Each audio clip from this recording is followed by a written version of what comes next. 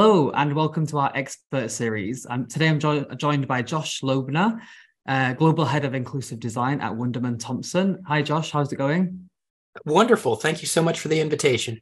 Thank you so much for joining us today. It's a real pleasure.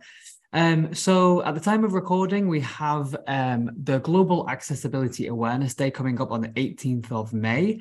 And so we've decided to dedicate this episode of our podcast series to the topic of accessibility. We're going to be hearing from an agency, an advertiser, and a publisher. And so I'm delighted to have Josh here to cover the agency perspective. So Josh, you have 20 years plus experience in the industry. You have a PhD in advertising and disability. You sit on several boards, including the Global Alliance on Disability Inclusion in Media and Entertainment. You're partially blind yourself, and so you are an expert, professionally speaking, academically as well, and also with lived experience. And so, yeah, we're super happy to have you on the call today. Let's kick off with our first question. Could you, Josh, break it down for us? And what is accessibility? When we're talking about accessibility in marketing and advertising, what are we talking about? That's a great question. And, we can think about advertising and marketing in certain considerations in the past and in some ways today being a bit exclusive. But an opportunity, if we look at whether we're going into a recession or we're riding wonderful waves of economic bliss, we want to hopefully be as inviting and inclusive as possible to make sure as many people who could be consumers or other key stakeholders are engaging, embracing, and converting when it comes to advertising and marketing. And so that's really where accessibility comes into play if we consider how we are continuing to expand audiences to welcome more and more people into the folds of being brand loyal and brand advocates and hopefully loving the entire experience. Accessibility definitively needs to be a part of it. Accessibility is a human right as well. And if we start to expand the larger lens of accessibility and what it means, in particular with advertising or marketing or any industry, what we're starting to see is that hopefully it's not just end consumers or other stakeholders at one end of communication, but also from a creator perspective, that people with disabilities are just hopefully through education and skills training as viable an employee or part of a workforce as anyone else. And that, I would argue, is a new horizon for accessibility and disability inclusion, is that so many marketers were starting to see movement in television, radio, digital communications, brand experiences in stores through technology and traditional methods that are embedding accessibility into various components of a consumer journey across major and minor milestones and touch points. But the challenge is to also open the door of accessibility to welcome more people into higher education, to get excited about accessibility and inclusion within their course materials in advertising, marketing, and business. And also then as early and hopefully longer employees, but there are still gaps across the board when it comes to accessibility. And one final point here I'd like to say about accessibility in advertising and marketing is that it tends to fall back to a technological solve as opposed to accessibility seen as a gateway to creativity. Right. So oftentimes when we do talk about accessibility, it may default to a technology conversation specific to websites in particular. But the opportunity is accessibility can and should be a part of every single asset that's being developed by advertisers and marketers. And yes, websites can be multi-layered and complex. Accessibility needs to be a part of those. Accessibility needs to be a part of apps, online apps. Accessibility needs to be a part of social media communications. And of course, television commercials, long-form video, and anything audio.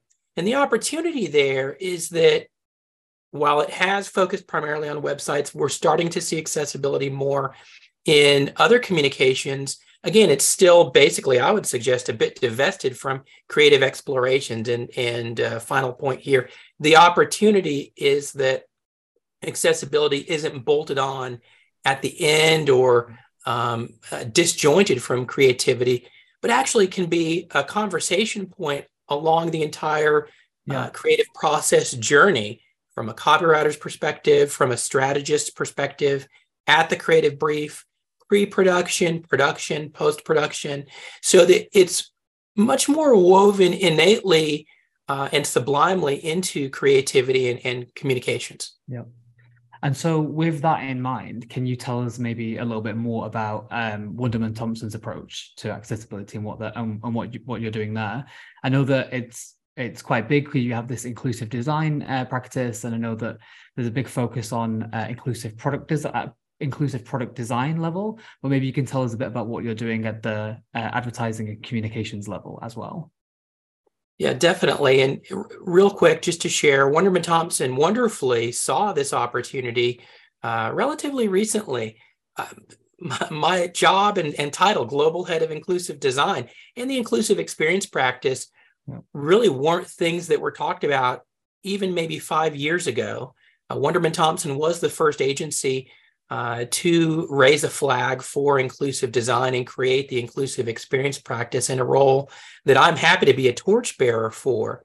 And that's something hopefully that we can see spread across the industry so that more agencies and teams can see a value on a regular and repeated basis for what inclusive design means and accessibility. So the inclusive experience practice is something where we can insert ourselves and also bring in the disabled communities through co-creation throughout processes, inviting people to iterate and listen and learn what accessibility and ultimately inaccessibility means for many of these individuals in various communities, so that we can start to bridge gaps. And again, hopefully it's something that's cumulative and methodical. I like to say we have opportunities where we can elevate and not relegate disability, or more broadly, IE&D, to something that might just be seen in a diversity brief, but hopefully a rhythmic drumbeat across all projects, regardless of what they are. And you brought up a point about product design. I think ultimately, when it comes to accessibility and inclusive design, we want to make sure that there is no ambiguity, that there aren't any gaps, that we're creating bridges along hopefully a structured pathway of progress for accessibility, so that if our social media is accessible, if our television commercials are accessible and inclusive, if we hear a lovely radio ad and that allows us to draw us closer to something powerful from a brand perspective, that consumers can convert in a way that as they go to the shops, as they purchase online, as they experience brands wherever they are, that every touch point is accessible. Because if it's not, then it's quite a disservice, and we're not leveling up the way we should when it comes to accessibility and inclusion. But ultimately, Wunderman Thompson, one last point here, incorporates a number of different framings and lenses when it comes to accessibility and inclusion. The IXP, or inclusive experience practice, is woven within our inclusion, equity, and diversity team, our sustainability initiatives, so that ultimately accessibility isn't divested from those, but actually represented amongst those. And I like to share this. A quick, memorable mnemonic for everyone is that sometimes DE&I or JEDI or DEI and B or A11Y, Ally for Accessibility, tends to become this cacophony of letters in an alphabet soup that can be challenging to remember or even see if it makes sense to me in my role at an agency. And a memorable reinterpretation I like to suggest is IDEAS, which stands for ideas: inclusion, diversity, equity, accessibility, and sustainability. And if we think about advertising and ad agencies, we are built on ideas. And if we don't have good ideas, then it's not going to connect either with the clients that we collaborate with, our internal teams, or ultimately consumers. And I would suggest that all of our ideas hopefully imbue and incorporate those elements. If we don't have accessibility in our ideas, are they really good ideas? So a consideration is to think about ideas from an acronym perspective with all of our ideas. Fantastic. And I think building on that, you kind of touched on a number of these points already, but I wanted to ask, from your perspective or from an agency perspective, what is the biggest challenge as we move towards making more inclusive and accessible advertising, especially for TV and video? What needs to change, or what needs to be done differently, or what's the key thing that needs to change for us to kind of like unlock the next step forward? To have advocates and allies for people who have disabilities, who are part of the video production process, video post-production,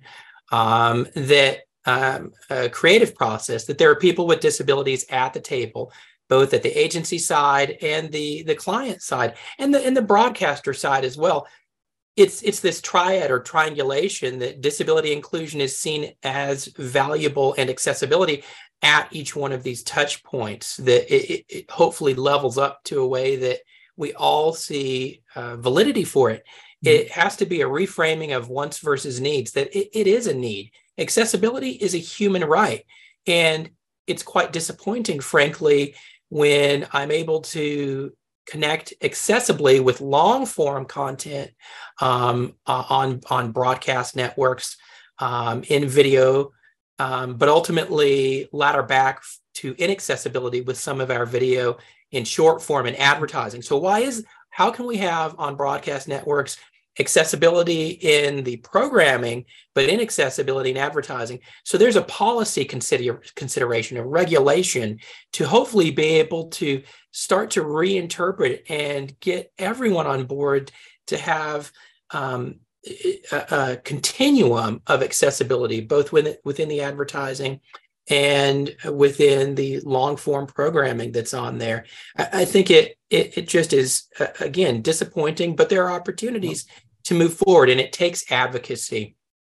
Secondly, I think beyond policy, there's a training consideration that's needed, where that goes all the way back to university or higher education, where there are individuals that are still super passionate. They're young people, they're students, they're very excited. They may be non-disabled, they may be disabled.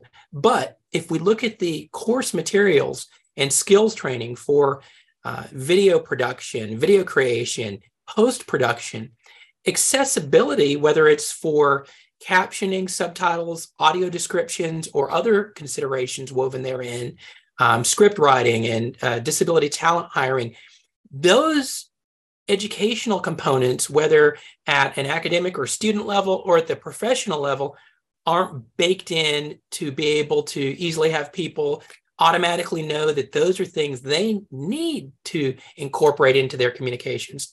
Ultimately, finally, there's a financial consideration that, disappointingly, again, there's still a gap where clients may consider it much more of a cost than an investment.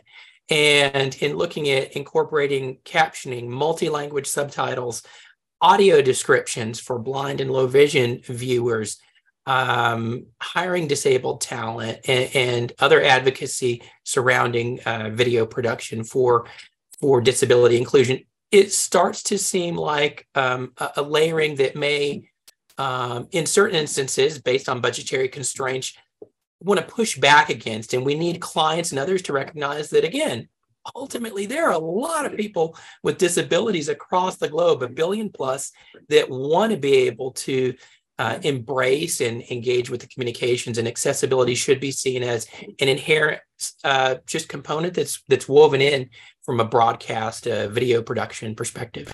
Yeah, I think that's it. And that's definitely what we've seen at Ecta as well. It's about making sure that broadcasters are ready to have those access services, make sure that, advertisers are on board, and making sure that accessibility is woven in, like you say, in every single step of the process. I think that's really key. That's all we have time for today, Josh, but thank you so much for sharing your insights with us.